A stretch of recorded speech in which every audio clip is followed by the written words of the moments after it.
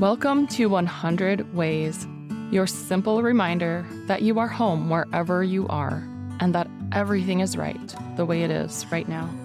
I'm your host, Laura Christine, fellow explorer of consciousness and this amazing, beautiful world.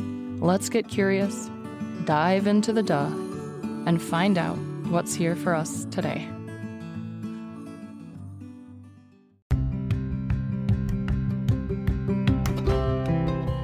Welcome to 100 Ways. This is your daily exploration of self and soul. I'm your host and fellow explorer, Laura Christine. Let's dive in and find our way home. Remember episode 74? You don't? Well, go back and listen. It's super short. It's called, I don't know what it's called actually, but it's based on the poem called Wayfarer by Hafiz. I decided I was going to take one line from that poem and ask Jared and Ethan to share their thoughts about it. Here they are, speaking on this line. For inherent in true art is emancipation. True art doesn't exist, is my initial gut reaction to that. That implies that there is art that is not true art. So there is art or there is not art. Some deep sighs over here. I guess my initial thought was I'm working on this propane tank sculpture and the emancipation. I'm not really sure about the word emancipation. It seems like it's a very particular choice of words, so I wonder where the quote comes from, what the context is.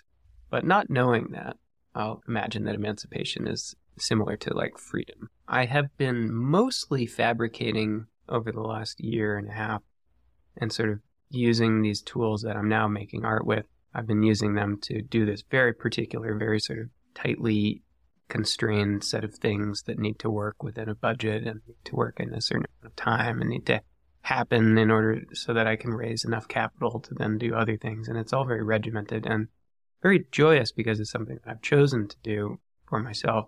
But at a certain point in time, the energy that I was embodying while fabricating moved away from complete freedom and playfulness of art. So the idea that art is emancipation is one of the characteristics of true art, which may or may not exist. But just, I would say, the freedom feeling is I fucked something up. I was I shouldn't have cut the bottom off of that propane tank. And then I was but that's what the art is what it's going to be now. And it's all right, sweet. And it's just this incredible free feeling of no matter what I do, it is the artistic process. And maybe that energy persists through the art and is then freeing to witness it. I've started to see art as the universe revealing itself. And this is kind of in homage to Alan Watts, where he talks about God playing hide and seek. And our mission as a form of God is to go find ourselves and play hide and seek in that way. And as soon as we reveal God, God hides again.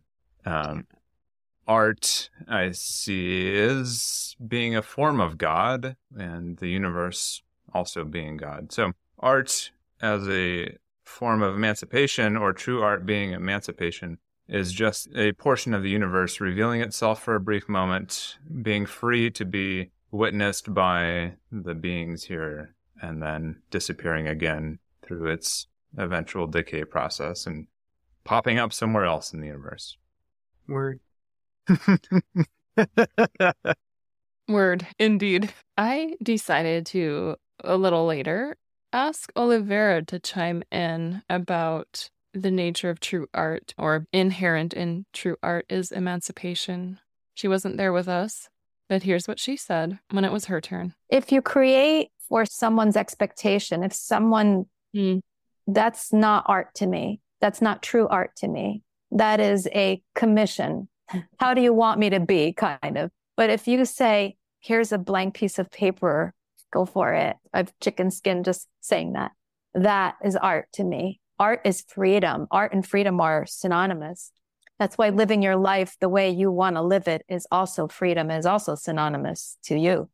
Yeah, and living free is an art. And it's a science, as we discussed in the free will episode. Any realness comes from a place of freedom. So if I'm doing anything, for me personally, again, it doesn't have to be art. It can be life itself. handing out towels at the pool or cooking a dinner, whatever.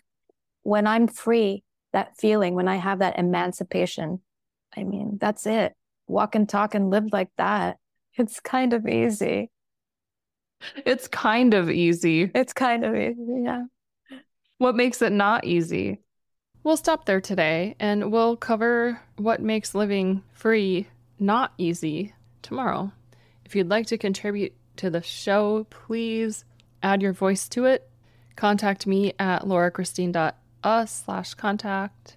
And you can also contribute financially at buymeacoffee.com/100ways.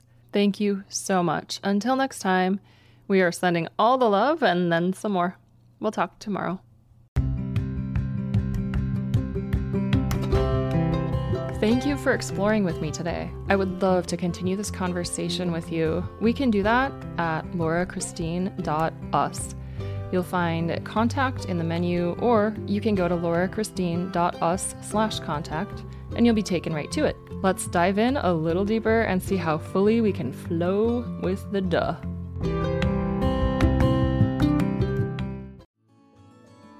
Thank you for being here. I would love to hear from you. Go to laurachristine.us to let me know your thoughts on this. And remember, as Rumi said, there are hundreds of ways to kneel and kiss the ground. Also, you can't fuck it up. I said that.